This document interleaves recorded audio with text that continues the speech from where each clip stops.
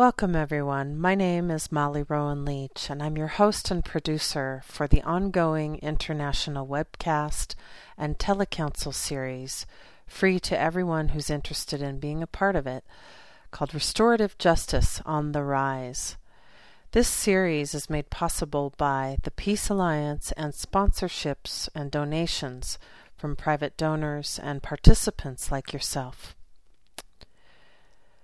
This archive is from May 9th, 2013 and features an incredible conversation that we had with Lorraine Stutzman-Amstutz, who is the co-director of Mennonite Central Committee's Office on Justice and Peacebuilding.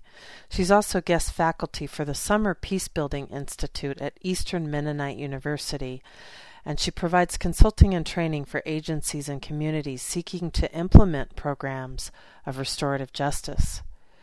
She's written numerous articles and co-authored the Little Book of Restorative Discipline for Schools, as well as written the Little Book of Victim Offender Conferencing, bringing victims and offenders together in dialogue. She has served on the International Victim Offender Mediation Association board. And we hope you'll enjoy this conversation that we had with Lorraine and join us in the future on restorative justice on the Rise. For more information about the series, go to dopeace.us, scroll over to the Restorative Justice menu tab, and you'll find archives from the 2 years that we've had conversations with pioneers from all over the world doing incredible work in this growing field, restorative justice. Thank you and enjoy the archive with Lorraine Stutzman-Amstutz. Good evening, everybody, and such a warm welcome to you all, wherever you're dialing, Skyping, or webcasting in from. This is Molly Rowan Leach, and I am your host for this free, ongoing telecouncil and webcast series, Restorative Justice on the Rise. This series is sponsored by the Peace Alliance and also made possible by your generous donations as participants. And on that note, tonight I'd just like to take a moment before introducing our very special guest speaker tonight. I'm looking forward to this conversation very much.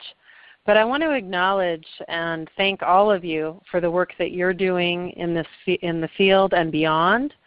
And just make sure that everybody who is participating tonight also knows that there's a great amount of resources at the Do Peace website, which houses the Restorative Justice on the Rise archives, and also places the upcoming schedule, which in fact includes this month a conversation with Mark Umbright, and we will probably be talking with Representative Pete Lee also this month because of the just recent news as of this morning that a House bill has passed here in Colorado, the Restorative Justice Pilot Project. So that's great news here in Colorado. But just wanting to acknowledge that your participation here is really a key aspect of this ongoing series, and we really hope that you find it useful in your practice, in perhaps your getting acquainted with this growing field of restorative justice, which actually in many ways is inherent to us all as human beings. And also, we can turn to indigenous and peripheral communities alike in our world and over history to see the presence in some form or another of restorative justice. So just encouraging you to please take advantage of this time. If you are interested in asking live questions, making comments, that's what we're here for tonight and every time we get together, Thursdays 5 p.m. Pacific, 8 p.m. Eastern. Asking live questions is as simple as touching one on your keypad, and I'll be cueing you tonight when those times will be, usually around halftime and towards the end of the call, to open up with our guest speaker some conversation. And thank you to all of you who have submitted the great pre-submitted web questions. We have some great dialogue questions tonight already. lined up. So thank you for those. One other thing before we start tonight, I'd like to also just take a little bit of a survey. I know we had a survey that we did for registration around your experience, what your practical experience might be in the field, and I'd like to do that again tonight. If you feel you might be what would be called new to the field, would you please press 1 on your keypad?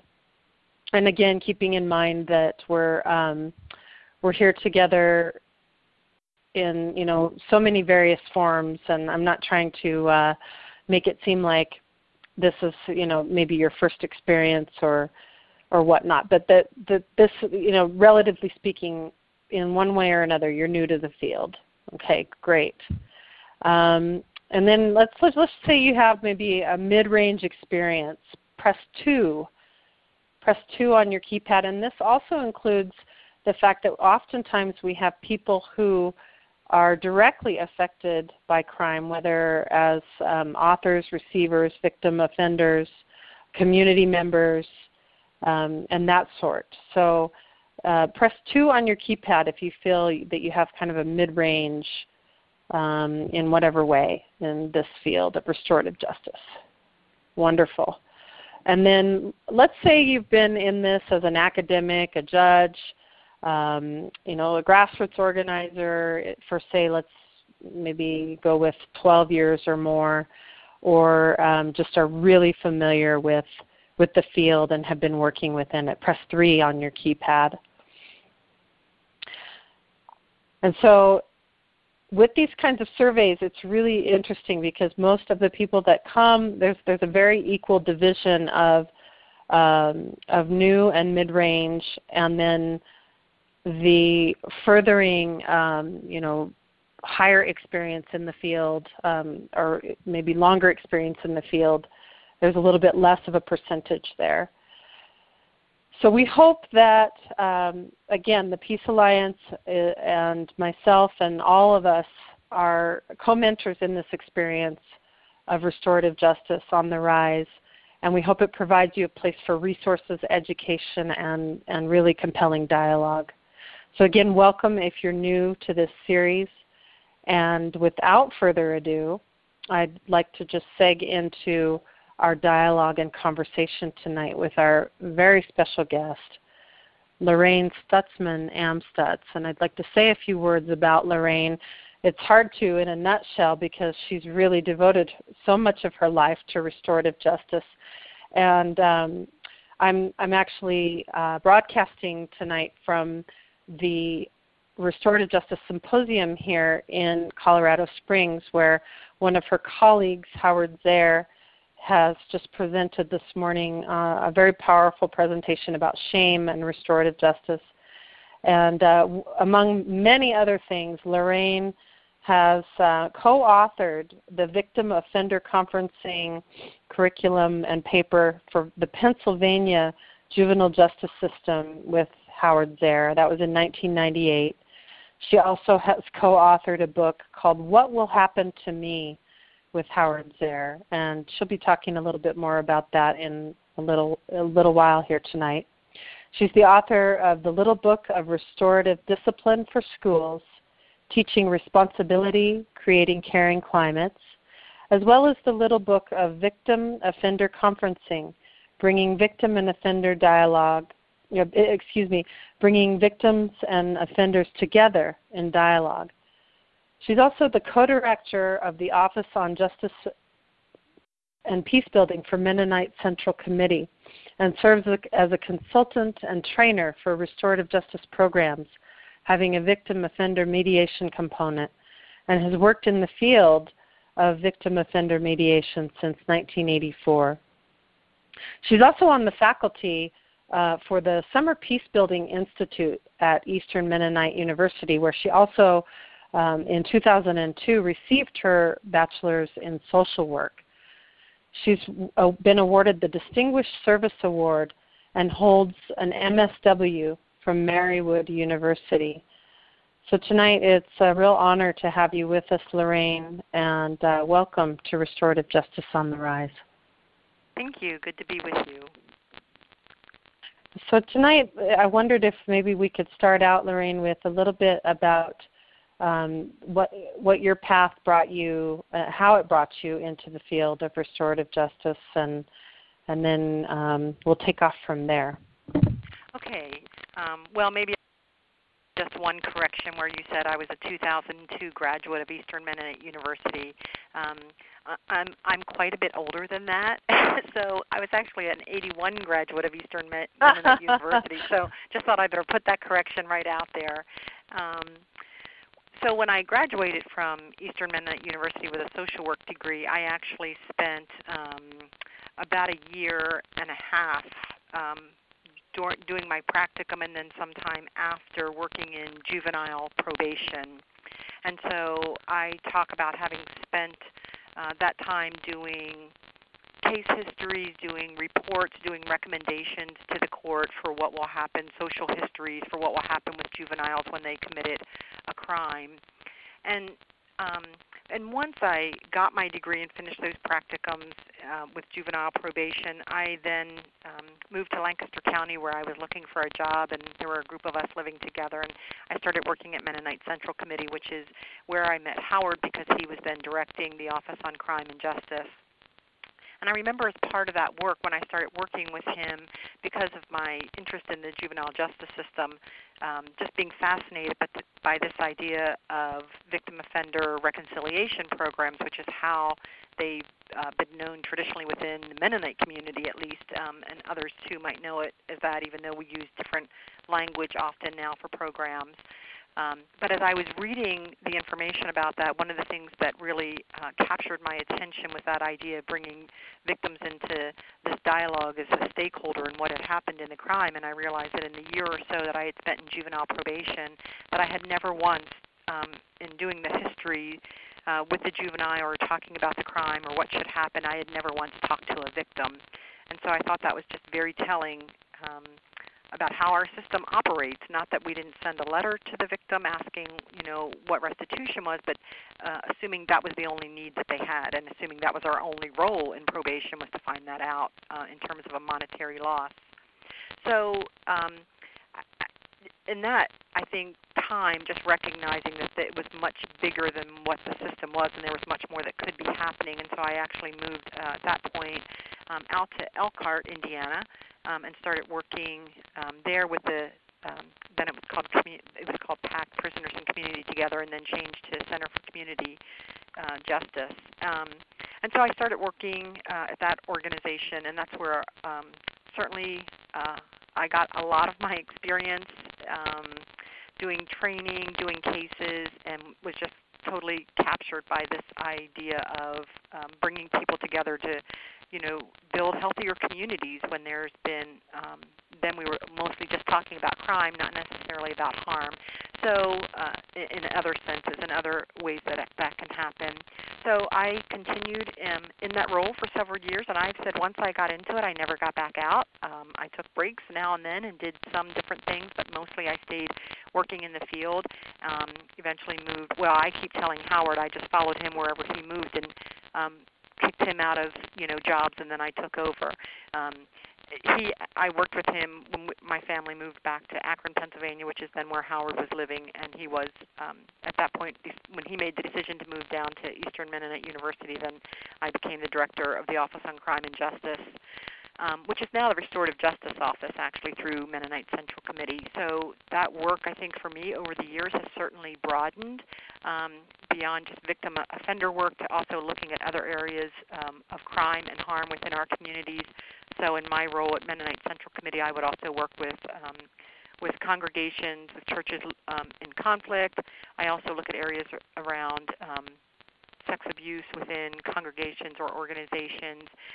A lot of my focus has been with restorative discipline for schools, and I say that comes out of my own understandings of restorative justice and how we talk about building healthy community and thinking about the idea that we wait until someone is involved in the legal system before we talk about restorative justice, and I think we need to be talking about it much earlier. We need to be looking at it in terms of, if those principles are something we talk about based in values, then we need to be incorporating them into other aspects or all aspects of our life.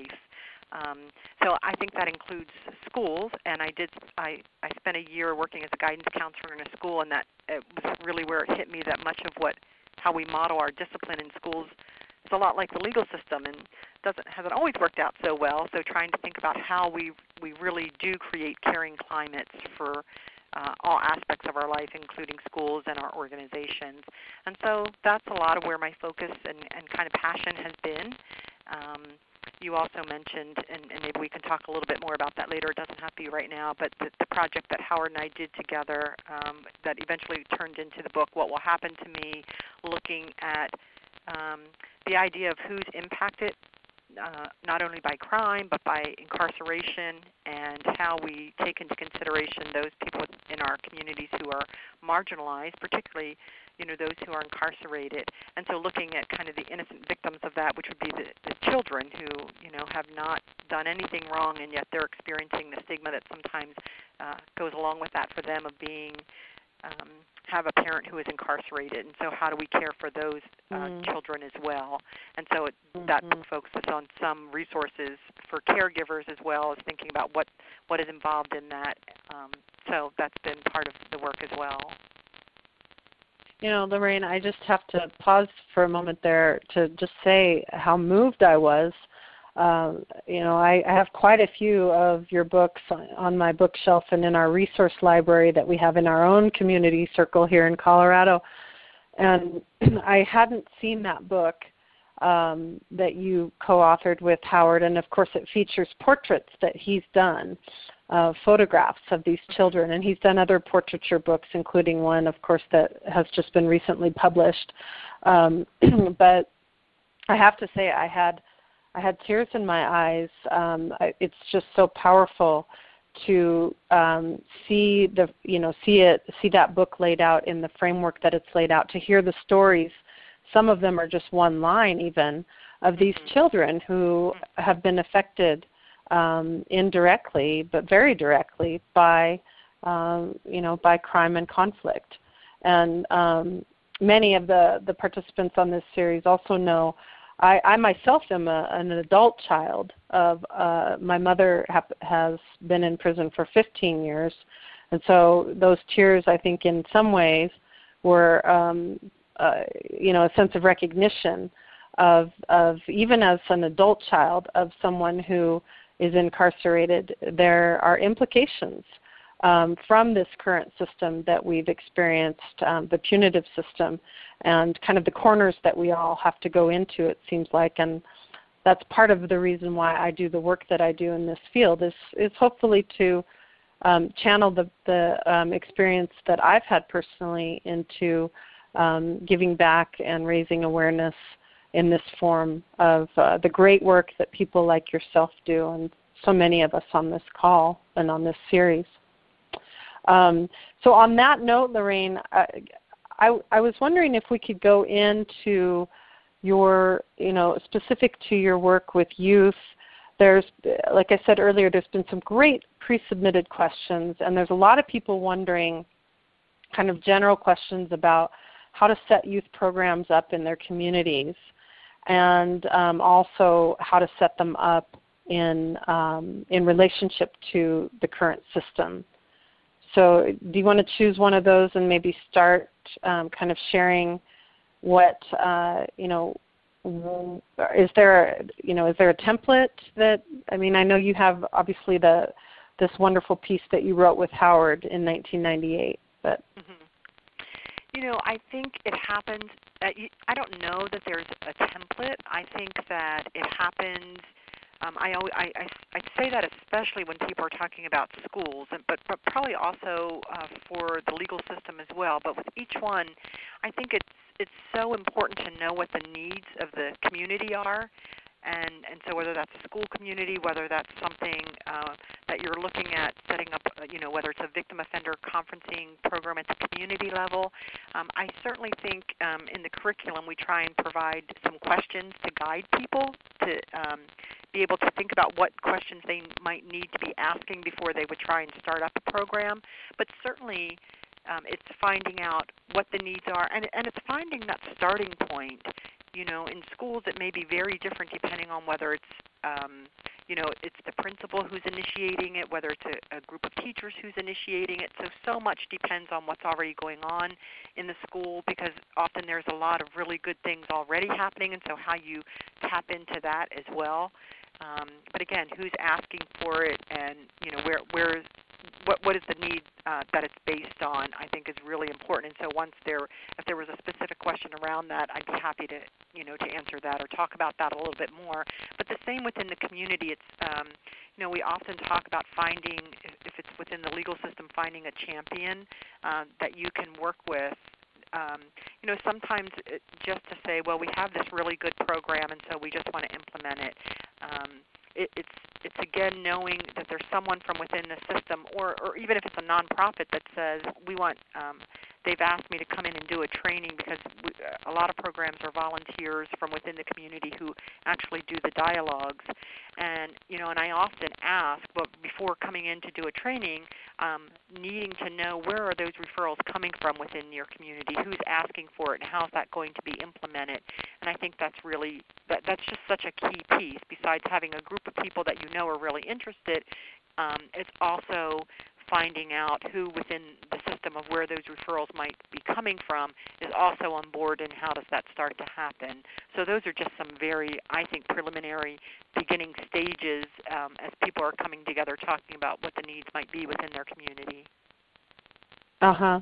How imperative is it to have, like, say, a trained facilitator, perhaps a liaison with the DA's office, and kind of a web of connections with all the different branches of, who becomes involved once crime and conflict occur? How imperative is that before, or like to have those relationships built up for a community, a small rural community, for example, to start restorative justice either in their community or in their local smaller school perhaps? Well, I think it's just like, when we talk about restorative justice overall and kind of the framework and the values and the principles, I think it's based on relationships. And so I think those relationships have to start at that level with people who sometimes don't even necessarily see themselves on the same side. But I think if we frame it in a way and talk about it in terms of how we build healthy community, then I think that's something that everyone, I think, can understand and everyone wants. People may have different ideas about how we get there, but I think that's part of what groups can do together within community, is talk about how we get there. Where are different people coming from? I think sometimes we used to say, well, if someone wasn't on board with it, let's just leave them out. Where I think over the last, 10, 15, 20 years, we've done so much more talking about, then we just keep talking, because we want to engage everyone who are stakeholders within the community to be involved in this, and we don't want people to feel left out. Not that they will necessarily agree, but I think if we, as practitioners, don't model the values that we talk about and what we talk about when we bring people together in dialogue, then I think we're being a bit hypocritical when we say, well, we just don't want to work with that person because they don't believe what we're doing or they're not on board. I think it's continuing those conversations so that we can talk about what it would be like to have build something, whatever that program looks like within our community, but really basing it on the values that we're talking to people about and saying that are really important to us. So I think we really do need to practice it. It seems also there's a lot of interest in restorative justice, and that communities, there's no scarcity of conflict, whether it's within ourselves, whether it's with our neighbors, our community members. And would you say that even with communities that haven't practiced this before together, that a good place to start might even be in our own lives and with each other, with the things that are at hand?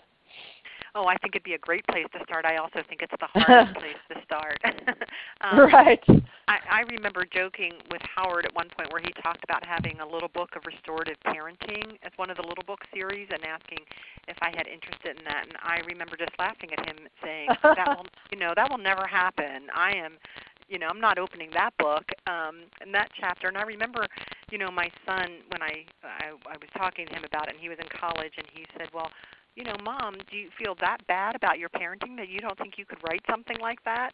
Which I thought was also very interesting. But I think certainly over the years, I think people are taking the values and principles much more seriously up earlier on in their lives, and I love seeing that. I think for me, it took a long time to make that connection from, it's not just the work that I do, it's how I should be living my life. And I certainly credit a lot of that learning for me is from a lot of my indigenous colleagues who say, we don't really have a word for restorative justice because it is a way of life. And I think it took me, I'm not sure why it took me that so long for it to sink in for me, but absolutely I think it's about how we live our own lives and how we incorporate those values and principles into all that we do and recognizing that. And so I think that helps when I can keep that in mind, which again, it's that saying that, but I don't like to take my work home with me. It's all, I love other people's conflict and I love getting in the middle of all of this, but when it's my own, it looks very different. So that emotional attachment makes it really difficult, I think, to sometimes really live that in the way that we want to. But I think it's so critical, and I think that will also determine how we go about doing the work and who we include in it and how we bring everyone on board. If we really, I keep using that language of building healthy communities, and I think it does start with ourselves. Mm-hmm. I'd like to loop back around and do some ground level conversation here in a moment, but I want to bring up what appears to be one of the interesting kind of edgier conversations happening in the general collective here, at least in the so-called Western part of the world. And that's perhaps elicited by some of the media attention that has been around in the past year, particular perhaps to the Sujata, our wonderful colleague Sujata Baliga, and her working with the case in Florida that got a lot of press recently in the New York Times Magazine and on the Today Show, I believe, and otherwise. And what I'm getting at is is it necessary? But why is there a tendency for people to assume that restorative justice perhaps is a synonym with forgiveness? And could you comment on that and maybe talk a little bit about the specifics of why that tendency might be, and what you see the key elements of restorative justice really being? Well, that synonym, restorative justice and forgiveness, I think part of it comes from the early language, particularly from those of us, involved in it within the Mennonite community, which was where a lot of the programs kind of started within this Western model that we know. We know that the roots are so much broader and so much longer than what it's been within this Western model that we talk about. But that idea, at least when I would have started in the 80s, and I mentioned that we were not really at that time talking about restorative justice, we were talking specifically about victim offender reconciliation programs, and that's a model that we were training in, and that certainly for many of us came out of our own faith, and that idea. I think for me, certainly a reconciliation was not necessarily that people would be leaving those dialogues, singing Kumbaya and have their arms around each other, but it was providing an opportunity for what we talked about in terms of right relationships. But I think as we use that language within that faith context, that idea of, if we're talking about reconciliation, then we're automatically in people's minds making that connection to forgiveness. And I don't necessarily equate those two, and I think a lot of people don't, but it means it's providing an opportunity for that relationship to be as right as possible. I don't make that assumption then when people come together that there has to be forgiveness for it to be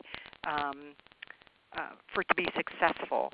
And I think that's where we need to let go of some of that and say, we provide we provide opportunities, and if forgiveness happens, then it happens. But, just like we don't make assumptions, I talk about it's not a settlement-driven model. When we talk about bringing people together, I don't go in with the idea that there is something certain that has to come out of it, even what restitution might look like if there's monetary restitution to be paid.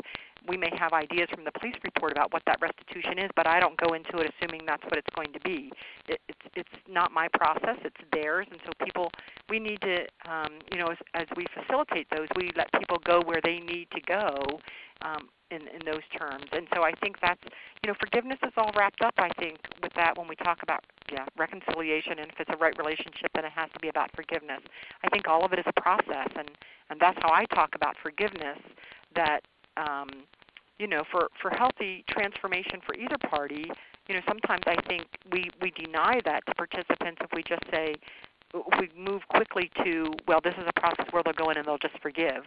I think we try and bypass a lot of the work that needs to be done when we go in with that assumption. So, I think those are the stories we like to hear, though, right? That oh, they forgave. I don't use that word generally unless those who I'm working with use that language. But it's not something when I go into or when I'm doing preparation, that's not language that I use unless, again, they choose that and they use it.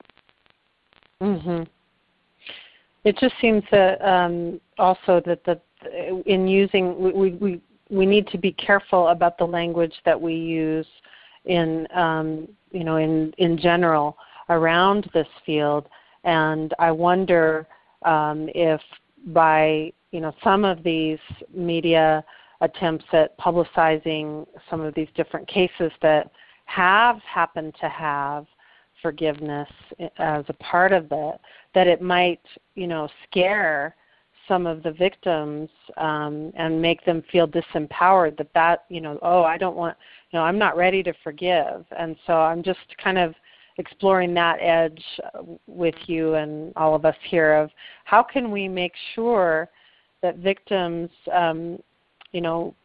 have a sense that they're not being forced into any kind of process that's a means to an end, but that they are at the heart of this, and that they have the power. How can we retain that?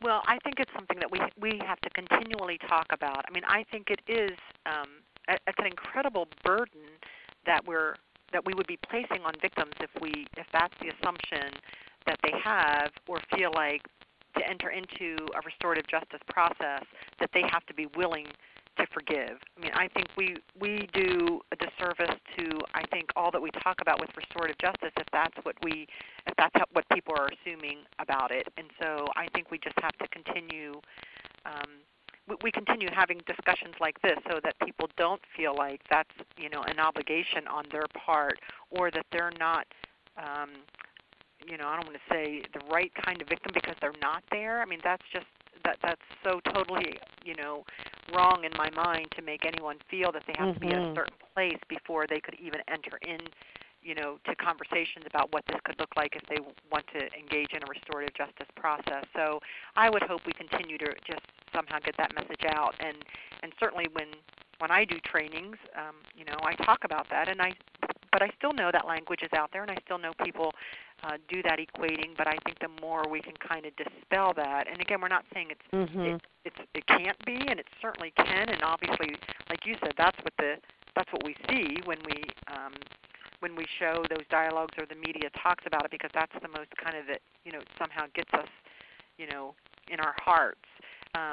But not to feel like that's where people have to be. And I think it's the same for those who have harmed to feel that I would never want anyone to come into that and feel like it wasn't successful for them if they didn't get that forgiveness, or that's their job is to just come in and ask for forgiveness, because I think then again we're missing a lot of the work and the transformative work that can happen in people's lives if we just jump to that kind of end result rather than looking at all the work that needs to happen in between. So I would hope that we don't we dispel that myth that forgiveness is an event. It's a process, just like anywhere else on the journey, and how people incorporate this, what has happened to them, into the narrative of their lives. And so forgiveness may or may not be there, or will come later at some point, but it's not prescribed. Well, I'd just like to take a brief pause here to welcome you if you're arriving just now. We're having the honor of a great conversation here with Lorraine Stutzman-Amstutz, who is the author, among other things, of the Little Book of Restorative Discipline for Schools, Teaching Responsibility, Creating Caring Climates. And she's also the author co-author with Howard Zehr of What Will Happen to Me. And there's so many things that you've done, and the Summer Peace Building Institute is something that I think is important to just mention again really quick here with Eastern Mennonite University. That's a program that hosts students and co-mentors from all over the world. And Lorraine, one of the questions that was pre-submitted tonight was about trainings upcoming with you or related to your work that you might recommend. So let's go into this next segment here with the assumption, first of all, that please press 1 on your keypad if you'd like to join the live conversation here tonight. At any time now between this moment and the closing of our session tonight, pressing 1 on your telephone keypad if you have a question or a comment to make. And then let's talk a little bit about the youth work that you're doing on a little bit more of a ground level. One of the questions that came up was about peer-led processes or youth processes. Are you doing work where some of the youth are actually a part of the facilitation process or guiding it? Yes, there are some youth who are doing the facilitation. There's schools that are doing training and using that peer mediation model.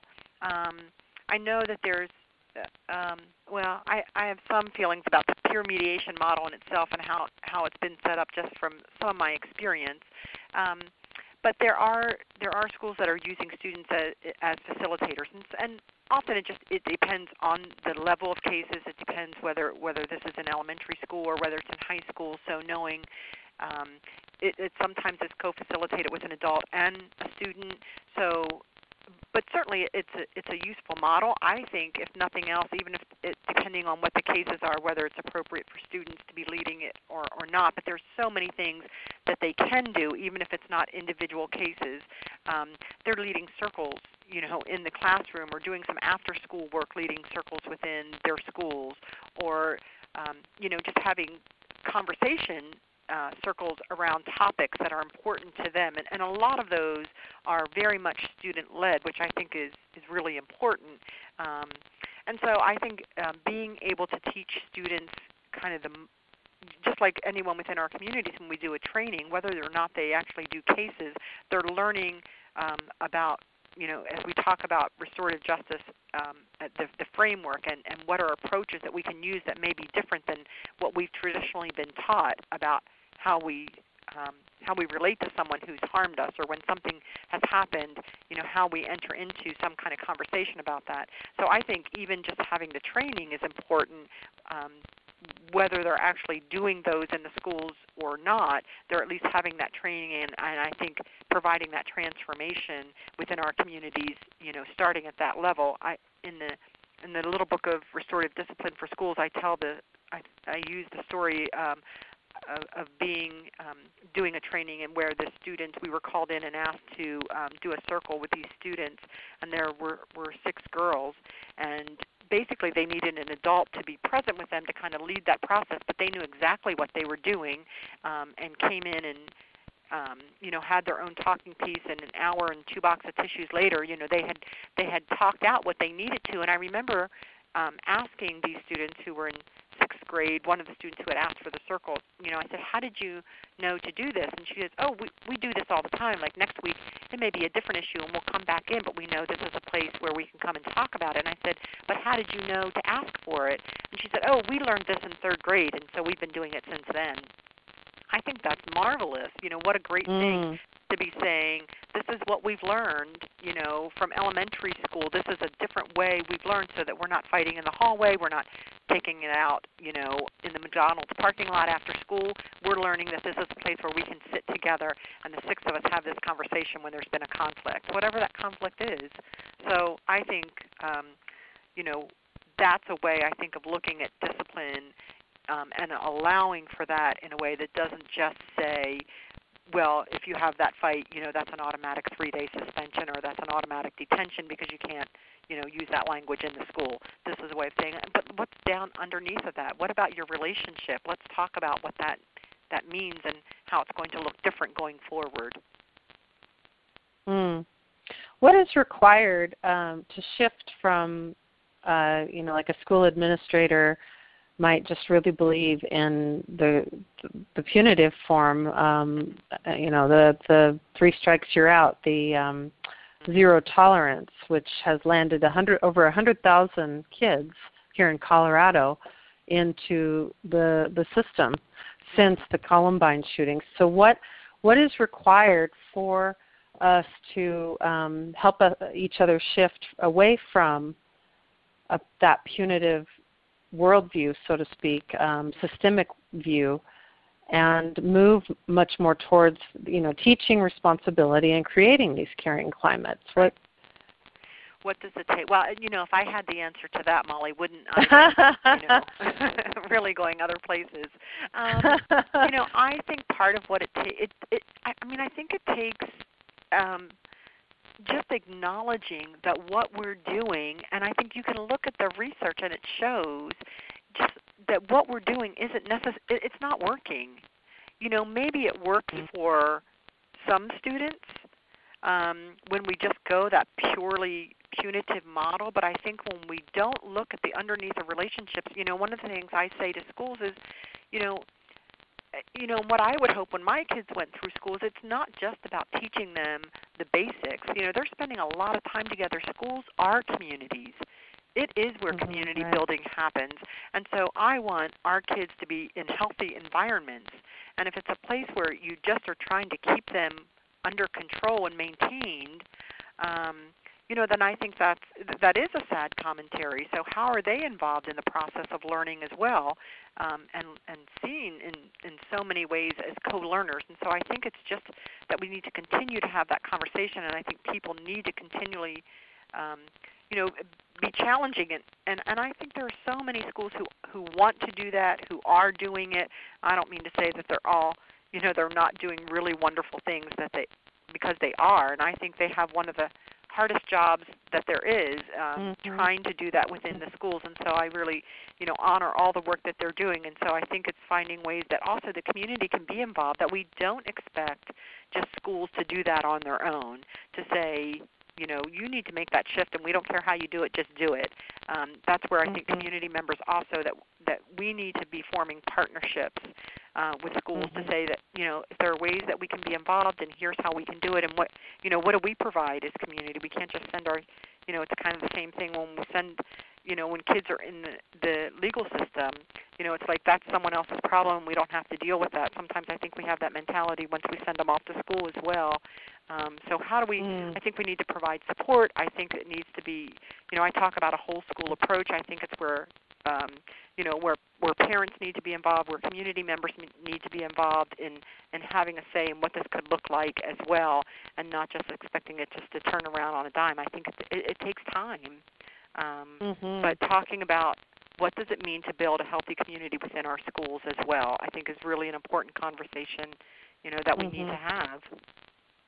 Would that start with the circle process? Like, let's just say a school that has never done this before, but who's really interested, and maybe say the new director is really fired up with some of the training that they've done, and would like to bring it in, and there's some parents in the community that are interested in it as well. Would it possibly start with a circle process, or what would it start with? And then let's go to a live question. I think it could start any number of ways. And again, sometimes when I go into a school, that's the first thing I ask is, what are you interested in starting? Where are some of the challenges that you have a particular need and what you would like to see? And so sometimes they talk about repeat suspensions.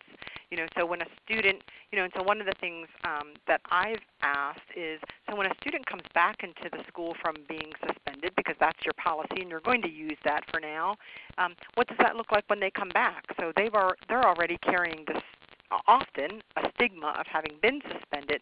So how do we reintegrate them back into that kind of community, because that's what we want to, I think, model how we bring someone back, how we even send someone out from within our community. Basically, we know that everyone knows, but we don't want to talk about it, and we don't bring them even back in healthy ways.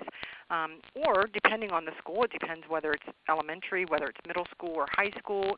In elementary, they are doing a lot with circles, and not just circles when something goes wrong, but circles of just to say, this week, our topic is talking about respect.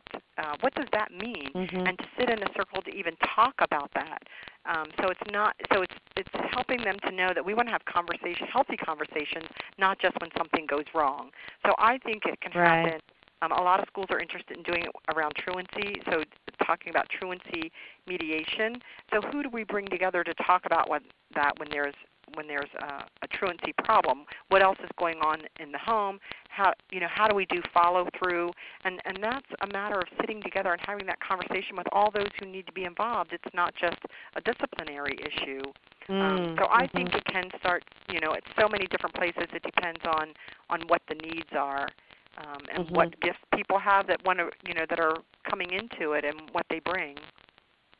I love the point that you make there of making a circle process regular and not associated necessarily with conflict, but as a kind of like a base point to check in, to converse about certain issues, and to make it sort of a neutral space. For there to also be a reliance, and a closer-knit community when conflict does occur. That's really a great point to make, and it certainly seems that our youth and our adults alike could benefit from that. I'd like to go ahead and open up the live questions here and comments. And remember, if you'd like to make a comment or ask a question tonight, join in the dialogue by pressing 1 on your keypad. I'd like to invite you. Mark, you're live. Welcome. Thank you. And thank you, Lorraine, for all the work you're doing. Thank you. I'm in Fort Collins, Colorado, just up the road from Colorado Springs. Sorry I've missed the conference this year. I was there last year. It was great. I like your talk about using circles effectively. My wife this year has gone into 2 elementary schools here in Fort Collins and taught essentially all the teachers a circle process where the kids sit down once a week and are able to express appreciation for one another, grievances, and heartfelt apologies. And it's totally changed the community atmosphere in the school. Totally. One of the schools, McGraw Elementary, has taken this into just the way that they're going to operate. My wife has a website, peacecircles.com, where she explains this process. I've been involved in restorative justice up here for 7 years and working with the conferencing process as a diversion from the courts.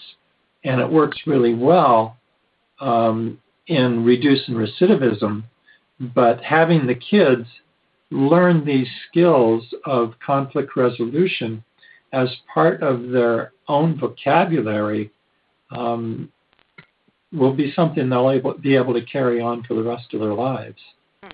So again, thank you, Mark. for the work. Sure. Thank you so much, Mark. Any comments, Lorraine, further, or shall we take another question? Well, just to say that I mean, I think his point and knowing that teachers are doing that, I think it is amazing, you know, and it is when we sit and have conversations with one another and know, again, it's about building relationships, and so I think that's what's really important, because then if we can build those healthy relationships when things are going well, then I think when things don't go well, we have something to build on. Rather than we do that othering of people so often that if we don't know them, well, then we understand, or we think we do, why they might do harmful things. But if we know something about them because we've already started developing positive relationships, then I think we look at that very differently, how we're going to relate to them, to have a conversation when something is said that's hurtful or when there's been a harm done. So I think building those healthy relationships and these kind of processes is all part of what we're talking about in terms of restorative justice. I'd like to welcome Kamisha. You're live. Welcome. Thank you. It's actually my daughter. Hi, Lorraine. It's Kamisha Fatima in Oakland, California. Hi, Kamisha. Nice to hear your voice. So I'm sitting in the car. We're on Bluetooth. I hope you guys can hear me. My 9-year-old daughter, Sakina, would like to ask a question. She's been involved in many circles and bullying situations over long periods of time and has extensive experience in RJ and actually might be presenting at the International Restorative Justice Conference coming up in Ohio. Awesome. Hi. I wanted to ask. Hi. I wanted to ask what should we do if you want to get something off of your back from another person? Like you have a fight with or a bullying episode with a person, but they don't want to talk about it, and they don't want to have a circle or do anything about it, but you want to get this off of your shoulders. What should you do? I think that's an excellent question. So, because one of the things, obviously, that we always say is that this is voluntary, that we don't want to force anyone into these conversations if they can't or don't want to. But certainly it sounds like, yeah, it's important for you to be able to talk about it. And that's where I think, sometimes there's just if there's a group, so if there's another group of students that have also experienced something like this, or even one other student, that you have a place where you know that you can go, and that may be to an adult, whether it's the guidance counselor office or whether there's a restorative justice coordinator, so that you know that you still have a place, because you've been obviously harmed by that, and whether or not that other person is ready shouldn't mean that you can't have a place to go and talk about it. So I think that's an excellent point, not to assume that we're always going to bring people together, because that can't always happen for a lot of reasons. But we still need to provide a place for those who have experienced that or have been hurt by it to have a place to go. So it's an excellent question. Thank you. Thank you. What a wonderful question, and actually that elicits a question for me as well. Lorraine, is it appropriate for us, when that kind of situation occurs, to enact perhaps like a surrogate process where we can play act, like say you have a friend who you feel safe with, and they could play a role that when the actual person who caused you harm or vice versa isn't able or willing to be a part of a process. Absolutely. And again, it's partly, I think, what happens with discipline processes, and some of what I saw early on is that we tend to focus on the person who did the harm. And it's like, let's remove them from the situation. Let's not have them talk to anyone, or let's talk to them and tell them what they did wrong and how awful they are because of it. But the person who's been harmed doesn't have that opportunity often. It's like, well, as long as you're okay, then we're all good. We'll go take care of this person. So yeah, asking that person through a surrogate or having some process where they get to sit and say, well, what was this like for you, and what do you want to talk about, and how, what's going to happen if that happens again. All of those things are so important, and I think we tend to not, focus on, it's just like when we talk about within the legal system, there's a reason I think people talk about it being the criminal justice system, because it hasn't been a system, for victims. And because that's where all the focus has been, is around the offender. And I think it's the same thing with schools, when the focus is on, well, we'll have that person, we'll go through a discipline procedure that may or may not involve the person who's been harmed in any way. So I think it really is critical. And so whether that's with a surrogate, whether it's with another adult, whether it's with a friend, it needs to happen. So I think it was really an excellent point. And it was very special. I love having youth as a part of the conversation. It's just so important. So thank you again for that question, dear. And on that note, could you share a little bit, again, about trainings that might be upcoming that you would suggest for people? And also, there was another question along those lines for connecting in people's various areas. There's callers from all across the United States and beyond. So one of the ways that people can get involved sometimes is simply to reach out to, the next county over or the next city over where there's something really happening. So could you take a moment to talk about trainings and then maybe some programs that you would recommend people check out? In terms of training, you've already mentioned. With you or otherwise? Yeah, and one of the things that you already mentioned was the Summer Peace Building Institute at Eastern Mennonite University, which is a week-long course that you can either take for credit or audit, which is certainly one.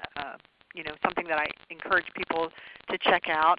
The problem, I don't always know. I'm invited often to go and do trainings. I don't necessarily host them because it's easier for people to bring me into a community, or bring anyone who does training, I think, into a community. And so I think we're not doing as many.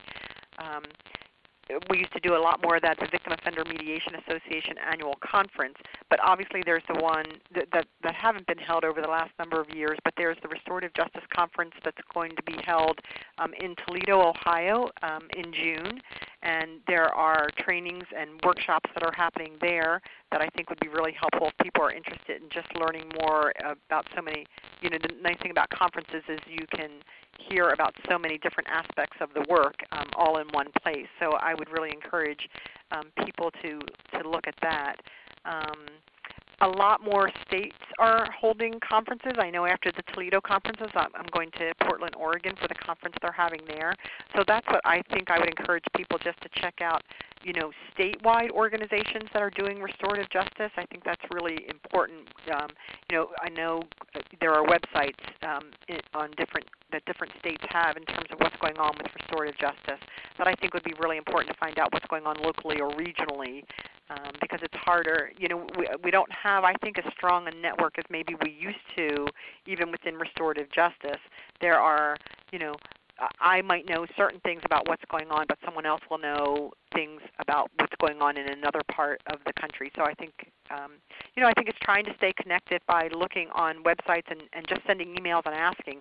I'm always happy to have people send me emails and ask, if I have ideas about what's going on in particular places. So sometimes it feels a little more hit or miss than people would like. It'd be nice if it was all concentrated in one area, but I don't think we really have that right now.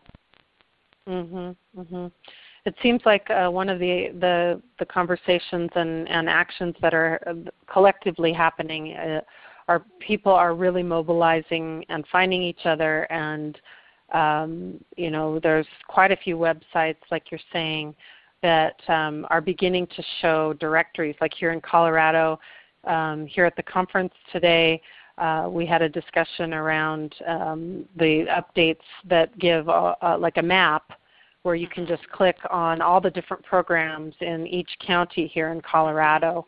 And that seems to be a growing occurrence here nationwide. I want to just point out too, for people who may not know how to find the victim offender conferencing in Pennsylvania's juvenile justice system document, it is up online at the Mennonite, at the mcc.org website. And I just want to point that out, that that's a very valuable resource there online, as well as, of course, the website for the Mennonite Central Committee is mcc.org. Once again, mcc.org. And for the Summer Peacebuilding Institute, that's over at the Eastern Mennonite University website, which is emu.edu and then /CJP. So those are some great programs to check out, and highly encourage looking at the websites just mentioned, as well as, of course, this beautiful array of scholarly and dedicated work that you've brought to the world through these books. And could you just say a few words, Lorraine, about this series, the Little Books series? Right. There are a number, through Good Books, there are, I should know this off the top of my head, how many there are. I don't know if there are a dozen yet of the Little Books of Justice and Peace Building. So you can, all of them are available on Amazon, but you could also go to the Good Books, it's goodbooks.com website and see all of the ones that are listed there. And so they're just very accessible, that that talk about the key concepts and practices within restorative justice, that but very specific, like the victim offender conferencing one would obviously be very different than the restorative discipline for schools. So I think they're just a really helpful resource, and they're inexpensive, and they're not very thick. So I think they're pretty easy to read. Mm-hmm. They're a wonderful resource to have for those just getting acquainted with restorative justice and these concepts, and to have on hand for people, like you're saying, brief outlines of the key concepts, and very useful. It's, again, the Little Book series, the Little Book of Restorative Justice, Restorative Discipline for Schools, and so on and so forth. And I do think you're right. It's at least a dozen at this point of those little books. And finally tonight, Lorraine, again, about the What Will Happen to Me book, and a little bit about the traveling exhibit that is, for people that are interested in bringing it.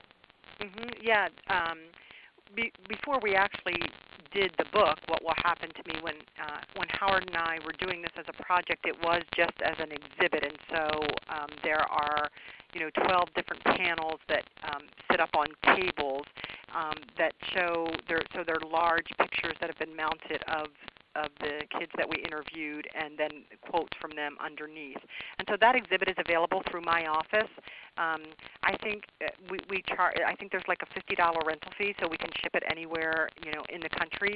And so if there's a conference, or if there's some seminar or something that you want to have it hosted, colleges often use it, then it's available. And again, you can find that on the website, the mcc.org. There's under the Restorative Justice Office, there is, I think, something specific that just says exhibits that you can see. We have a number of different ones, actually. This is just one of them. Wonderful. Well, our time is at a close this evening, and it's just been a great honor, and of course always so much to cover within just a short hour. Really grateful for everyone's participation tonight, and for the great pre-submitted questions as well. And on behalf of the Peace Alliance, we just want to thank you again for your donations that help keep this series free. It's ongoing, and it will even continue through this summer as a portion of one of the important tracks during the Summer of Peace. And then, of course, we'll take up again through the fall and into the next year. And I'm always interested in hearing from you about speaker suggestions and topics you'd like to cover on this free series.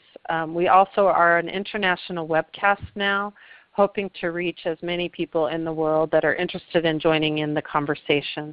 Please access all the archives. We have a huge and growing array of archives, dialogues with people from all over the world, including the one tonight, of course, will be posted there, and that's at dopeace.us.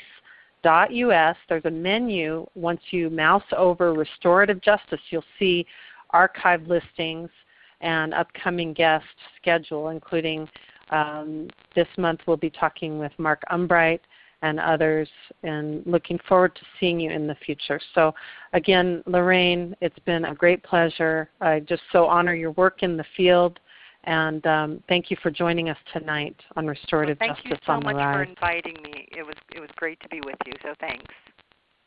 Well, thank you, and good night, everyone. Okay. We'll Good see night. you again in the near future.